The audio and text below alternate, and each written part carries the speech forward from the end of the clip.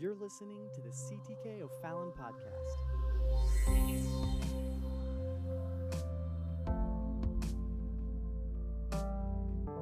Hey, this is Pastor Andrew Romine, and today we are featuring a guest message from my friend Akil Thompson, who pastors the Pentecostals of Mississauga in Ontario, Canada.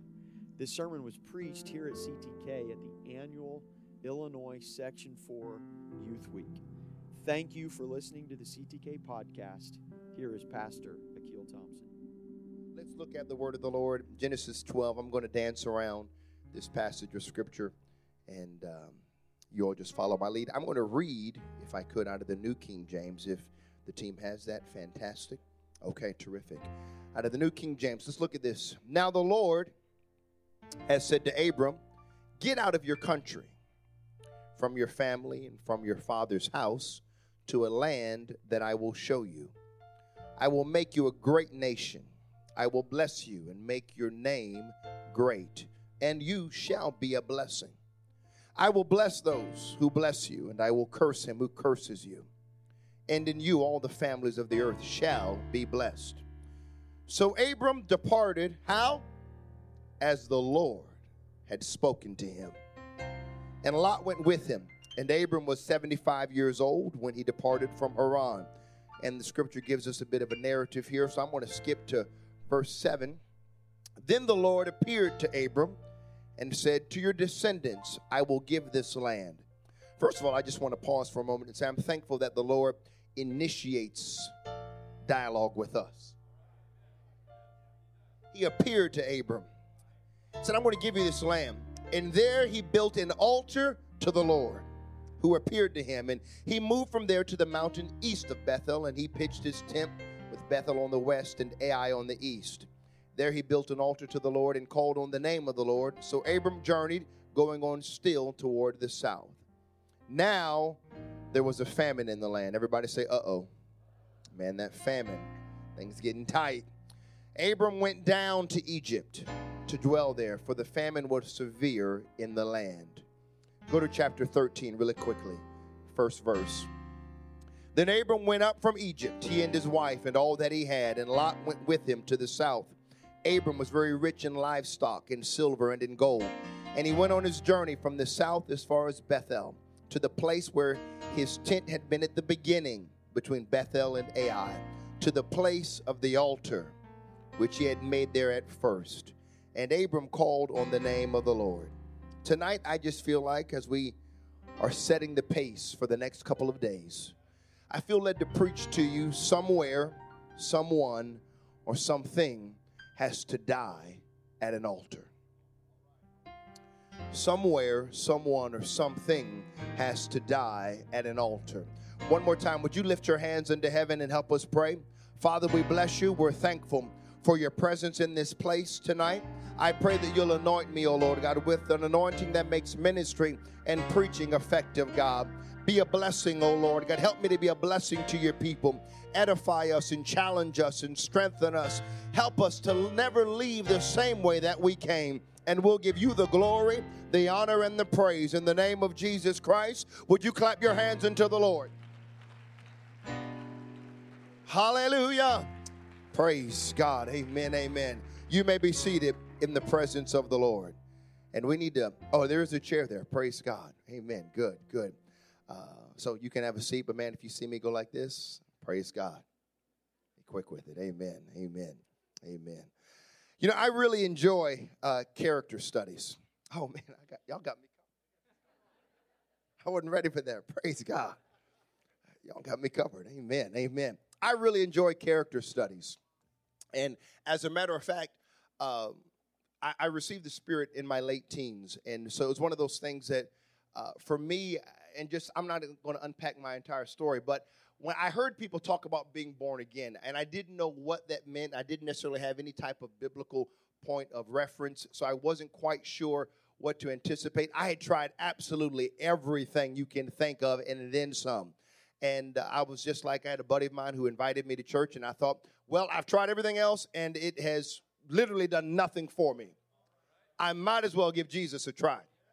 And so it was a group of about 30 folks, and I was like, oh my gosh, these people, can I just be transparent with you? I was like, oh my God, these white people crazy.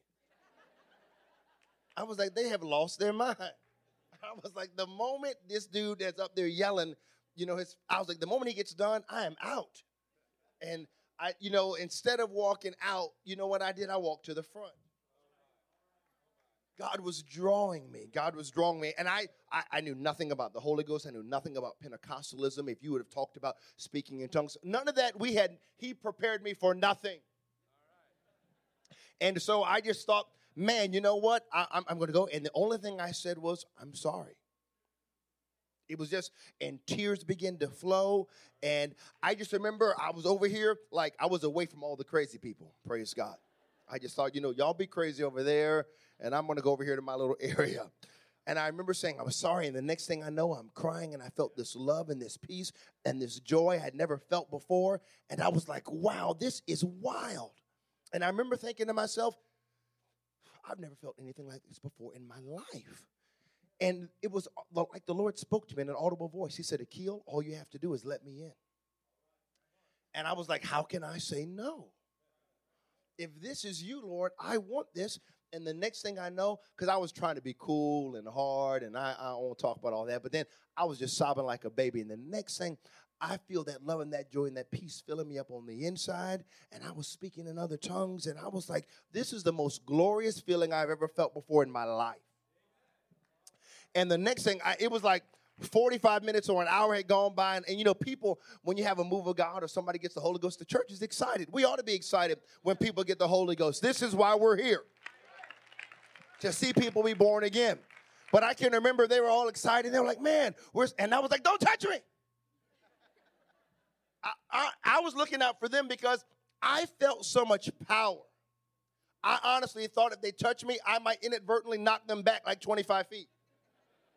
Like just Bruce Lee, like boom, I was like, don't touch me. But the Bible is clear. When you receive the Spirit, you shall receive. Somebody needs to say it like they got power. You shall receive. You shall receive power to overcome temptation, power to walk right, and power to talk right, power to make a difference in your world, power to hold your head up and say, I will live for God, and I will see him do great things in my life. And I was crazy. I was like, wow, Jesus is real. So I was like, man, I'm going to live for God. I'm going to do everything that I can. And then you know what? I began to read the Bible, and if I could just be transparent, it was hard. I was like, man, I would fall asleep and feel so guilty. One time, you know what? Sometimes it was like I was having a tough time to fall asleep, and the prescription was, let me just read the Bible. That'll knock me out in no time. I remember one time, I was serious. I was asleep. I fell asleep in the Bible. It was that good sleep, too. I was just on the floor, and the pages were stuck to my face. I'm not making this up. I was trying so hard to read the Word. And then I remember one day I just prayed. I said, God, help me. I want your Word to become alive to me. And God will answer your prayers. And I remember after praying that, I was studying, just kind of reading in Genesis. I was around Joseph, and I remember like looking over my shoulder, like I felt like people were chasing me down. I was like, oh my, and I was like, this is hot. I felt like I was in the desert. My throat was getting parched, and I was like, oh my word. But can I just tell you, the Word of God is alive. It is the only information that will bring about a transformation in our lives. And from that moment forward, it ignited a desire to passionately study characters in the Bible. Now, we like to give people a hard time in the Bible, but the reality of it is we have a different vantage point. Because we're looking at it from the beginning and the end and all the way in between, and we see it. But we say stuff like, well, David, how can you be so dumb? Abraham, what were you doing? And the reality of it is when we're living through stuff, too, if we're going to be real, we do a lot of dumb stuff, too. But we won't go there, praise God. Not right now, anyway. Just give me a moment. I'll let y'all warm up because it's coming. Praise it. So, you know what? I was like, I want to check these characters out. I want to read about these guys. And David, for example, is somebody that resonates with us because David experienced this meteoric rise out of nowhere. Nobody gave David a second thought. Not his family, not his dad, not even his boys. I mean, like, you remember when the prophet showed up and they were like, did you come peaceably? He's like, I'm going to come to worship. And they're like, oh, okay, good. You know, because there was a lot of civil unrest. And then they bring all the guys into the house and they leave David out. Not even like his best friend was like, well, hey, wait a second. You know, Jesse, you do have another boy. His name is David. He's out there in the field. You know, nobody thought about David. And we know what it's like to be like, or to know what it feels like to be counted out. That resonates with us. We know what it's like to be overlooked. We all want to be on the team, if you will. And we know what it's like to, I'm not the first pick. I'm not the second pick. I'm the dude out in the field. Nobody thought about me. But can I tell you, you might not have a last name, and you may not have grew up in this thing, and that makes no difference. God chose you. Man might not pick you out, but don't worry about if man picks you out. If God said, I've called you, if God said, I've chosen you, then that's all that matters. Don't worry about your last name. Don't worry about who you know and who you're connected to. Just determined to say, God, I'm going to pursue you. I'm going to run after you. I'm going to make myself available to you, and you do what you want to do in my life. So David is this guy, too, that, you know what? David was a praiser. I love people that love to worship the Lord. I would much rather have to try to sit somebody down than try to start a fire. And let me just talk to our men for a moment. I appreciate it because if you think for one moment that worshiping Jesus Christ is not masculine, you do not know your Bible. I'm glad I got a few hand claps here because you need to understand that wars were won because of men that knew how to worship the Lord. Debts were canceled because of men that knew how to worship the Lord. Battles were won because of men who knew how to lift their hands and open up their mouth and give God the glory. Do I have any men that will praise the Lord, that will clap their hands, that will shout unto God with a voice of triumph? I'm not talking about having the music back you up. I'm talking about giving God the glory. We should be quick to clap our hands. We should be quick to... I might have to stay here for a moment because we were created to praise him. I know, we were called to do many things, but we were created to worship him. We better be quick to worship him. Why? Not because of who we are or what he's done, because of who he is. And as long as he is God and I am who I am, he is worthy of my praise. He's worthy of my worship. And when I think of the goodness of Jesus and all that he's done for me, I can't sit down. I can't be quiet. I got to give God the glory. Hallelujah. I'm going to need a little bit more monitor if you would. Hallelujah. Praise God. Somebody clap your hands unto the Lord. Do I have any worshipers in the house who love to praise him, who love to give him glory, who magnify him? Hallelujah. Come on, young people, praise the Lord. Come on, old people, praise the Lord. Come on, elders, praise the Lord. Hallelujah. Hallelujah. Glory to your name, Jesus. Praise God. We ought to be quick to worship the Lord. Can I just tell you, too, worship should cost you something. Matter of fact, worship will cost you something, Pastor Romine. Worship, the first reference, Abraham. It's obedience. He said, you know what? And the Lord said, hey guys. The guy's like, hey, where are you going? He said, well, the lad and I, we're going to worship.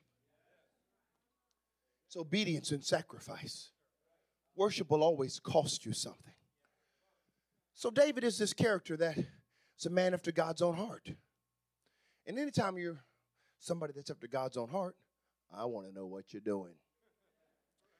David is this guy that sometimes, you know what, he would say stuff like, man, I feel like people have fangs and they're just chewing me up and spitting me out. I'm paraphrasing. But, we feel that way sometimes. And, David's like, well, God, if it's all right with you, just take them out. I know y'all looking at me like, I can't believe he said that. But you said the same thing. You're like, you know what, Lord? Okay, not all of them, but just maybe one. Just take one out, and then they'll know not to mess with me because you're my dad. If you just take one out, then I can be like, I told you don't mess with me. You know you thought that. You know you thought that. Praise God. And David had those thoughts. He had moments when, dude, like he's conquered Goliath. He's way up on the mountaintop. And then he's like, whoa. How could I be so dumb? And that resonates with us. Abraham is another one. Moses, I could go down the list, these men. Moses was like somebody. Moses studied at Sun Temple, if you will, and the Oxford of the day.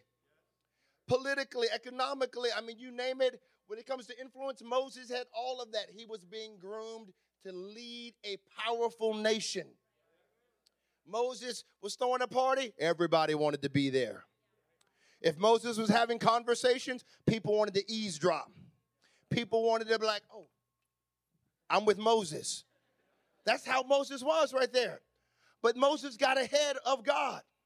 Moses knew he was destined to do something else. And we too know that sometimes, man, I feel called to do more. I feel like there's more ahead. But we get ahead of ourselves sometimes. We try to get ahead of God. And this is what Moses did. And the reality of it is, Stephen breaks Moses' life down into 3 40-year periods. The first 40 years, Moses is somebody. The next 40 years, nobody is thinking about Moses. Nobody's even interested in Moses. Nobody's asking Moses, what do you need? How can I serve you? Nobody's trying to take a selfie with Moses. They could care less about Moses. The next 40 years of his life, Moses realizes God can use a nobody. I'm trying to tell you, you don't have to worry about rubbing shoulders with the right people. You don't have to worry about doing who do you know. You just need to make yourself available. We are too, if I could just say this for a moment, and I know this is a Wednesday night, but listen, we are too inebriated. We're drinking our own Kool-Aid. You are not that innovative. I am not that creative. We are not that intelligent. Listen, sometimes I'm all for it. I was telling Brother Howell earlier today, I'm all for education. I'm a big proponent of education. Go get your degree, your undergrad, your graduate degree. Go on and pursue doctoral studies. After you do it, though, and you achieve it, get over yourself. Because your degree is not going to save anybody. The only thing that's going to save somebody is the precious blood of Jesus Christ. And we better be quick to claim it was nothing but the blood. It had nothing to do with my connections, my networking, who I know, who I don't know. If it had not been for the blood of Jesus Christ that washed me and redeemed me, I know I look like I got it all together, honey, but the devil is a lie. It ain't nothing but the blood of a spotless lamb that washed me clean. We better be quick to always declare, if it had not been for the Lord on my side, where would we be? God is doing this, and we have to declare these things. We have to understand, God, I'm nobody. Who am I that you're mindful of me, but you want to use me? Abram, somebody else. Abram was a friend of God. If you're considered to be a friend of God, I want to know what you did to be a friend of God. And so I want to encourage you, carve out time to study these characters. They'll be a blessing to you. So check this out. Abram is a friend of God.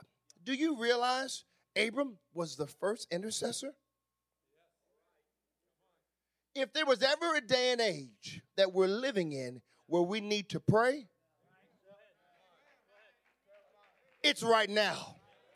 I'm going to say that one more time. I think I got some prayer warriors over here maybe, so maybe I need to say it over here. If there was ever a time that we need to pray, it's right here and right now. I'm not talking about patty cake for Jesus. Now lay me down to sleep. I pray the Lord my soul to keep. I'm talking about knowing how to travail in his presence. Knowing how to say, I'm willing to come undone. I'm willing to intercede. Prayer makes the difference. We better be quick to pray. I know we're going to do the afterburners, and I want us to do all of that. But what I want to know is, will you show up to a prayer meeting? and help us pray against the spiritual wickedness and help us tear down Satan's kingdom? Will you help us pursue Jesus Christ and know him more, to be made in the image of his likeness? It happens when we pray. And I'll tell you, you might feel like the world is pushing on you and trying to back you into a corner. You'll get more of a backbone when you know how to pray. You know how to stand up and to square your shoulders, walk on your campus and say, I declare this campus for the Lord. Why? Because you know how to pray.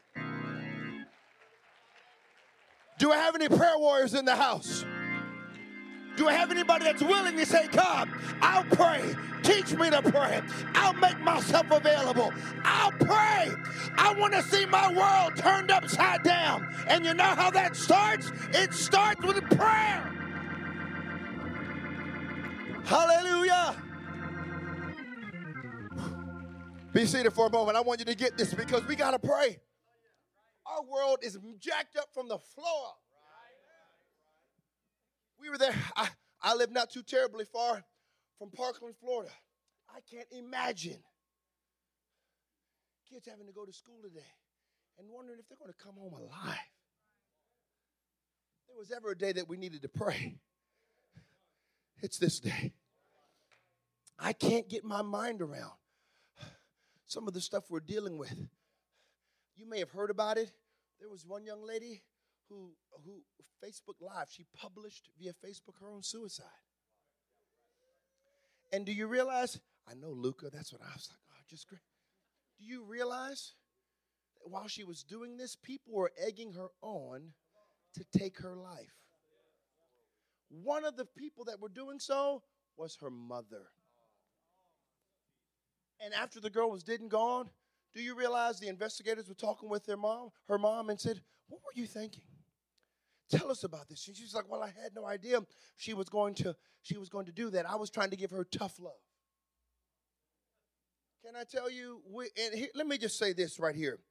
I realize, because we haven't, I'm a 80s kid. So when praise God, I got a few people that know the 80s are the greatest decade around. We won't talk, praise God.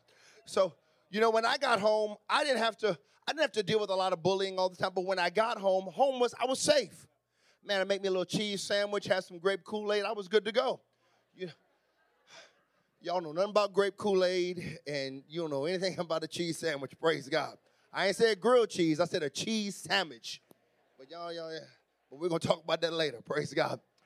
But today, this generation, they don't get a break. If they're being bullied, it doesn't stop because of this phenomenon called social media.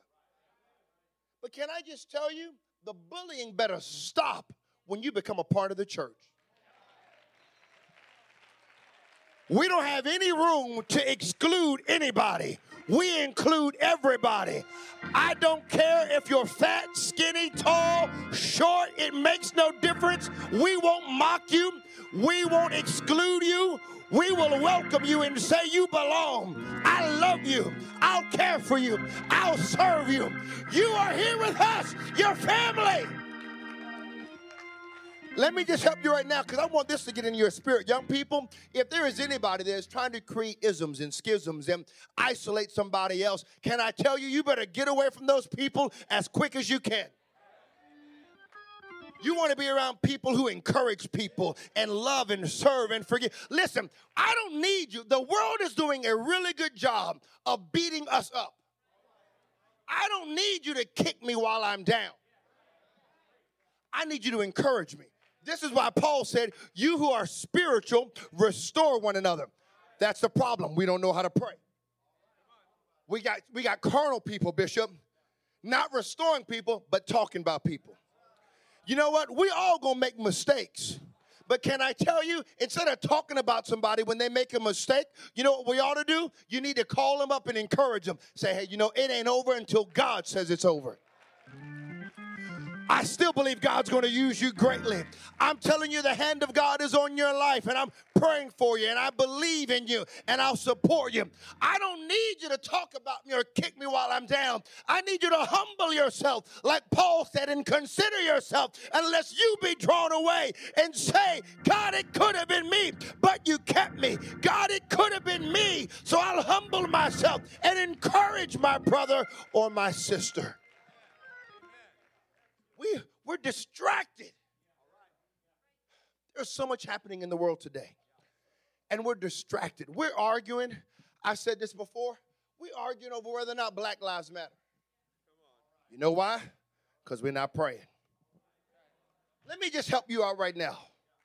Not only do Black Lives matter, white lives matter, brown lives matter. Let me go a bit further. Republican lives matter. Democrat lives matter. Libertarian lives matter. Independent lives matter. I thought I'd get a better response, so I'll keep pushing. Let me take it a step further. Homosexual lives matter. Transgender lives matter. Honey, I don't care who they are. Jesus Christ died for them, not you, not me. And I'm telling you, every living soul has value. If you're confused about your gender or your identity, you belong here in the church. If you're struggling or wrestling with sexual preferences, you belong in the church. I'm telling you, everybody belongs here in the church. We are here for everybody. This isn't a country club. This is the church of the living God. Everybody belongs. Everybody is welcome. Everybody needs to be here. It ought to grieve us. It ought to grieve us when we look around and everybody looks the same. I'm not talking about race. I'm talking about everybody looking like they've been in sync for 50 years. We ought to have people who can't put two pennies together and can't figure it out, stumbling and bumbling and trying to figure it out. You know what? Because that's who we're here for. We're here for them. We're here for them. This is not about us. This is not about us. And the reality of it is, if we would just learn to be real, we no longer have Pentecostals. We have what I call Plasticostals. Because we're good at being fake. So Brother Howell got me all fired up this afternoon. It's his fault. Let me look at the clock, make sure I'm here. So I'm like, you know what? We need to be authentic. We need to be willing to be vulnerable. You know what? This is why the Pharisees, listen. Now I'm gonna give you something. You studied the Old Testament. Remember the Old Testament prophets? And they have this battle on Mount Carmel. And the prophet's like, okay, you all are the real deal? Let's find out. So you go ahead. You know what they're doing? They just, oh, Baal, please answer us. And they cutting up, and they cutting themselves, and they acting up, and performing, and dancing, and doing all that stuff. And the prophet's just like, well, y'all done yet? He's like, where is your God? Is he asleep? I don't understand. He's mocking them. And here they are performing. Can I tell you, Baal worship is performance. Okay, so I know, follow me for a moment, because all the prophet did was, the scripture says he simply prayed, and the Lord showed up. Now watch this. You don't see Baal in the New Testament, right? But you see it manifested differently, because performance is acting. It's hypocrites. This is what an actor was called in the Greek, a hypocrite. Literally, Jesus has such a strong disdain for this because they are phony. So that spirit, that attitude of performance has invaded this religious world. And if you're not careful, you'll be more fake than you will authentic. So you get comfortable. And you know what? I know we can talk about revival and we can have all the rhetoric of revival, but we don't know how to live out revival. We don't see true, authentic transformation on the inside. And I got to hurry. You know why some of us, our world is in such chaos? Because we don't have inner order. You'll never have inner order until you learn how to be authentic with yourself. And what I'm talking about is you won't be able to have inner order until you're willing to confront some things. You can't change what you're unwilling to confront. And you can't tell me that walking with Jesus Christ allows you to remain the same. Every day we should be experiencing this radical transformation. This is why Paul is like, I wasn't rehabilitated. I wasn't re-educated. I wasn't reformed. I was recreated. God did something so transformational in my life, I'm unrecognizable to my past. What God is doing in our lives should make us unrecognizable to the world. Because he's transforming us. He's re-engineering us. He's recreating the way I think and the way I live and the way I serve and the way I give, who I am and what I do. He's changing my world upside. But a Pharisee will walk around. I thank God I'm not like that man. A Pharisee will say, I'm fasting, and I'll put makeup on my face and let everybody know that I'm fasting. The only time I pray is when I pray in public. That's why he says, unless your righteousness exceeds that of the Pharisees. We have to be willing to let God do something on the inside of us, turning our world upside down. And the way that happens, and this is where it gets tough, is when we get an altar. Nobody wants to talk about an altar because an altar is where the rubber meets the road. This is where real Christianity takes place because you and I cannot do something for Jesus Christ without an altar in our life.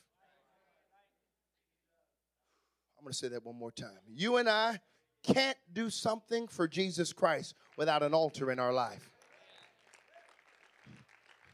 Can I just tell you, every real step of spiritual advancement is because somebody has an altar in their life. And if you are going to see his kingdom come in your life, it is because you have purposed in your personal life to have less of yourself and more of him.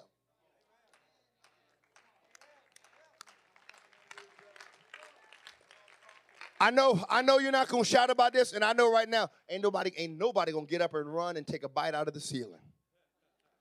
But we like to talk about, oh, you know what? For every new level, there is a new devil. The only devil that's preventing you from going to that next quote-unquote level is you. Something called the flesh, something called carnal thinking. The only thing that is going to get in the way of God doing something tremendous in your life, it's called flesh. And we better learn to get that under our feet. And the only way that happens is when we get an altar. I'm trying to tell you, you might not have 5,000 friends on Facebook, but if you have an altar, you'll be all right. You might not have your boo and you might not have your bae, but I'm telling you, if you have an altar, you're going to be all right. You might not get the car or you might not get accepted into the college of your dreams, but if you have an altar, you're going to be all right. I'm trying to tell somebody it is an altar that will keep you. It is an altar that will sustain you. And in the midnight hour, you can wrestle with God and say, God, not my will, but your will be done in my life. We got to have an altar. We got to have an altar. Can I just tell you? Listen, God can't use us until we're willing to become nothing.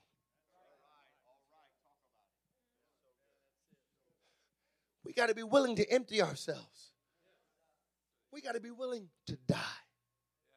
Can I just tell you right now? This is why. You know what? This is why God gives us convictions. Because convictions protect your possibilities. Now, I want you to let this settle in for a moment, because the reason why God gives us these idiosyncratic convictions is because a conviction is like this. My pastor, Doug White, he will not put anything on his Bible on top of his Bible. That's his conviction. Now, he didn't want anything to have preeminence over the Word of God in his life. Now, if I do this, am I sinning? No. Obviously not. Why? Bishop White has a conviction. A conviction is idiosyncratic. It is something that God has for him. So you know what? This is why you can't compare yourself to somebody else. Paul said in doing so, you are unwise. So listen, but let me just say this. God is dealing with some of you. Some of you are wondering, well, I don't understand why so-and-so has a Snapchat, but God, you're kind of dealing with me about not having Snapchat. It's because God understands if you will just shut the door, I'm telling you, he's protecting your possibilities. So what we need to understand is, well, I don't understand why so-and-so can go on a date with a group of folks, but you know what, I can't. I'm telling you, you need to quit worrying about what everybody else is doing and say, God, I'll do what you want me to do. God is giving you these convictions to protect you. And if you'll take what God is doing in your life seriously and understand it's a work of holiness, you will say, God, I'm willing to abandon everything to protect the call, to protect the potential, to protect the possibilities. If I have to get rid of Instagram, bye-bye. If I got to get rid of Snapchat, I'm done. If I got to let go of all the social media, if I don't need a phone, I will put it down on the altar and say, God, do a work in my life. If, God, you're dealing with me about a relationship that I ought not be in, then you know what? I'll get out of that relationship. I know it's tough. I'm not saying you're not old enough to know what love is. I'm not that naive nor arrogant. I believe you can get your mind around what love is. Question is, are you giving away pieces of your heart that belong to him? Amen. And if you are, perhaps God is telling you, get out of that relationship. It's taking you away from me. It's taking away from what I'm trying to do in your life. And if that's the case, you better be willing to lay that down. And as you're willing to lay that down, you'll see God do something extraordinary in your life. What I'm telling you is the altar is messy. Listen, I am the worst germaphobe. I'm going to shake everybody's hand. And when I get done, I'm like, where that hand sanitizer? Let me send a hand sanitizer. I'm like, Pastor Romine, you in the Holy Ghost. I came in, I saw all these hand sanitizer dispensers. See, I came to the church in Clearwater. They teased me. They're like, the first thing you did, Pastor Akil, you installed all these hand sanitizer. I said, yes, I did. Because I'm like, I'm running to the bathroom every 2 minutes after I shake hands because I don't know where your hands have been. Praise God. Laid hands on your head the whole nine. And I'm like, yes, let me go to the bathroom. I was glad when they said it to me, let me go wash my hands. But an altar, my wife teases me because when people's lives are being changed at the altar, an altar is a place where it's messy. Ain't nothing cute about the altar. See, you can't be cute and let God get a hold of your life. You can't be like, oh, God. It doesn't work like that. It doesn't work like that. I mean, you can't get up there and say, well, oh, that was good. My life has changed. Girl, the Lord turned my world upside down. And you walk out, your hair look like you just came out the hair salon. Praise God. No. You can't, See, when you get a hold of God in the altar, I'm talking about tears will be flowing down your face, bobby pins flying out your hair. You done broke a heel and you could care less. I'm talking, I've seen people, my wife, people got snot dangling down. And she's like, I just go right up and grab some tissue and just boom, just grab it and keep on. I'm like, she's like, how do you do it? Because the altar is what transforms somebody's life. An altar that isn't cute, and an altar that isn't pretty, an altar where it's messy and it costs me something is where transformation takes place. And I'm trying to tell somebody God is calling us to turn our world upside down. And if he's calling us to do that, it will cost you some snot. It will cost you some tears. It will cost you some heartache. It will cost you to get out of a relationship. But when your world is upside down, it is right side up, and God can use somebody like that. Do I have anybody that's willing to say, God, turn my world upside down. Lead me and guide me. Strengthen me, instruct me, and I'll do what you want me to do. That's it. That's it. The altar, the altar, the altar, the altar, the altar. The altar. Here's where we actually think that altars are cute. And you know, it's interesting how we can be seated for just a moment. I'm done. I feel this. Somehow we domesticate Scripture. Scripture, when you look at altars, you look at the beginning. Adam and Eve, they sin. We like to think the Lord just took an animal. You know, Adam and Eve messed up. I'm just going to do this out of their sight. They're not going to see it. I'm going to skin this animal and take it down to Macy's or Nordstrom's rack and put on a nice little 3-button leather coat, and they'll be covered up. That animal was in the wrong place at the wrong time. That animal was slaughtered in front of their very eyes. And when he put that skin on them, they felt the blood running down. That warm blood running down, because it ain't nothing but blood. Without the shedding of blood, there can be no remission of sin. And so here's where we get messed up. We actually think, this is how I know we're drinking our own Kool-Aid. Like, we'll be doing something, and we'll be like, man, dude, you know what? I'm running after God. I get it. That song, theologically, maybe it might be a bit inaccurate, unless they want to say, well, I'm pursuing, I'm pressing. But here's the thing. Scripture is clear. No man can come after God unless he draws. You and I can't even repent on our own. I know you're thinking, oh, I'm feeling guilty right now. I got to get out of this relationship. Child, you ain't feeling guilty. That's the goodness of God that brings us to a place of repentance. The only reason why you're thinking about turning things over to the Lord is because of his goodness. God is drawing us. He's pulling on us. And can I tell you, God is trying to get you up out of status quo, routine Christianity, mediocre living. And that's his goodness that is pulling you away from standards that say, you know what? Oh, can I just say this too? Man's standard might be excellence, and you might be doing a good thing. But God's standard is obedience. Don't put good over God. Just get God and be done. Or get God and be good. Anyway, this altar cost us. And here's the reality of it. When things get tough, what are you going to do? Things got tough for Abram. So you know what Abram did? There was a famine, right? And this famine, she is absolutely so adorable, these babies. Oh, my gosh.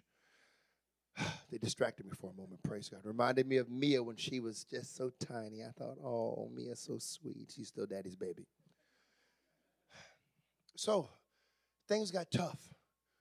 Guess what? The world we're living in, it's tough. And what are you going to do when things get tough? See, Abram did what oftentimes we do. We go back to what we know. When he was called out of Ur, it was notorious for idolatry. What do you think Egypt was known for? It's idolatry. So when this famine strikes, what does Abram do? The Bible says he goes down into Egypt. This is why you have to be careful what happens in your life when things get tough. Because Abram didn't realize it, but he was sacrificing and compromising everybody that was close to him. The very love of his life, he somehow convinced her to say, I'm willing to put you aside and give you to another. Think about that for a moment. Can I tell you, when you decide to go down into Egypt, when you decide to go back to what God has called you out of, and I'm thankful God has called us out of some things. But when you decide to go back, can I tell you, it impacts and influences those that you are connected to. And here this man is compromising the very woman that he claimed he would lay his life down for. Now he's willing to sacrifice her. all because he decided to go down. This is what happens when you get rid of your convictions. All of a sudden, you have no standards. And when you have no standards, you have nothing to protect you. And you are vulnerable and weak to the enemy coming in and turning your world. So, Abram finally comes to his senses. Not really, because it was Pharaoh. Again, the goodness of God. Like Pharaoh's like, what are you doing? He's like, you got to get out of here, man. I want you to take all this stuff and go. And so you know what? When the Bible says he goes up out of Egypt, the Bible says he goes back to the place where he built his first altar. Some of us, and I feel this, you guys can begin to play something slow. As a matter of fact, why don't we all stand? Bible says he goes up out of Egypt and he builds this altar. Back at the beginning. Can I tell you, God is calling us to back to some things. I get it's tough. I get it's hard. And we make mistakes. And can I tell you, nobody's judging you. Let me just say this. Young people, adults, we're all going to make mistakes. But the church should allow love to make the way in easy and the way out hard. In other words, we don't judge and beat people up. We don't want them to feel like they are only safe in the world when they make a mistake. We want them to know they're safe here at an altar.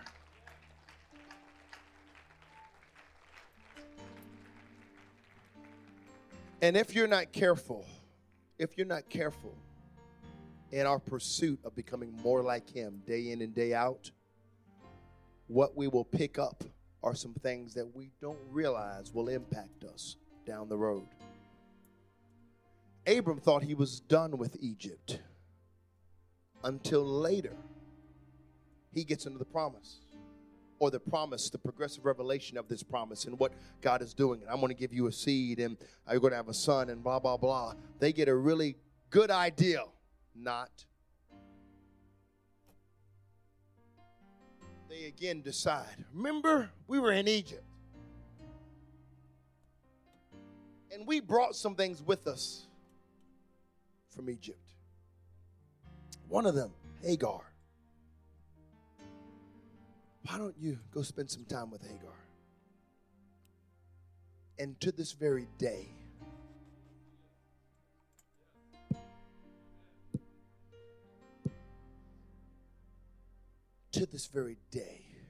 because somebody had not annihilated everything at an altar. I'm not here to beat Abram up. He's the father of the faith. Shows you that we don't have to be perfect.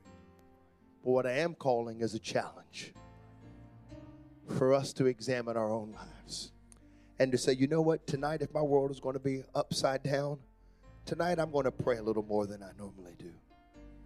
Tonight I'm going to intentionally try to humble myself. Tonight I'm going to pray beyond not feeling anything. Tonight I'm going to maybe lift my hands. I've never lifted my hands before. Perhaps somebody else has been thinking about being baptized in the name of Jesus Christ, and you've never done that before, but you think, you know what, I'm going to do that tonight. Perhaps somebody else is thinking, you know what, I need to get somebody out of my life, or I need to get the right people into my life. Maybe somebody else is thinking, you know what, I'm going to talk to my youth pastor or my pastor. Or perhaps I'm going to go to somebody else and say, you know what, man, I gave you a hard time. I'm really sorry about that. I'm sorry. I love you. You're my brother or my sister, and I need you. But whatever you do tonight, if our world is going to be turned upside down, someone has got to die. Something has to die. Perhaps it's a place, but it has to die here at an altar tonight. Every head is bowed, every eye is closed. I will not try to emotionally, not that I could, I will not try to emotionally manipulate you into a response. Tonight, the Spirit of the Lord is calling those who want to lay something at an altar. And not just lay it at an altar, but kill it at an altar. Not pick it back up. Tonight's altar, it's going to cost somebody something. But I tell you what, God's going to give you a name change like he did with Abram. He went from Abram to Abraham. Oh, I feel the Holy Ghost so strong right now. I feel a prophetic unction. God is fixing to do a name change in somebody's life. I'm telling you, you're about to leave this place and have favor, not only with God, but with man, because you're willing to lay some things down at an altar. God, I feel it in the Holy Ghost. God is calling some people to prayer right now, too. I'm telling you right now, I feel ministry laying dormant that's getting ready to be revealed in you because you're going to lay some things down at an altar. Do I have any young people? Do I have any adults? As a matter of fact, from the top, from the bottom, from the back to the front, from side to side, we need to make this place a house of prayer.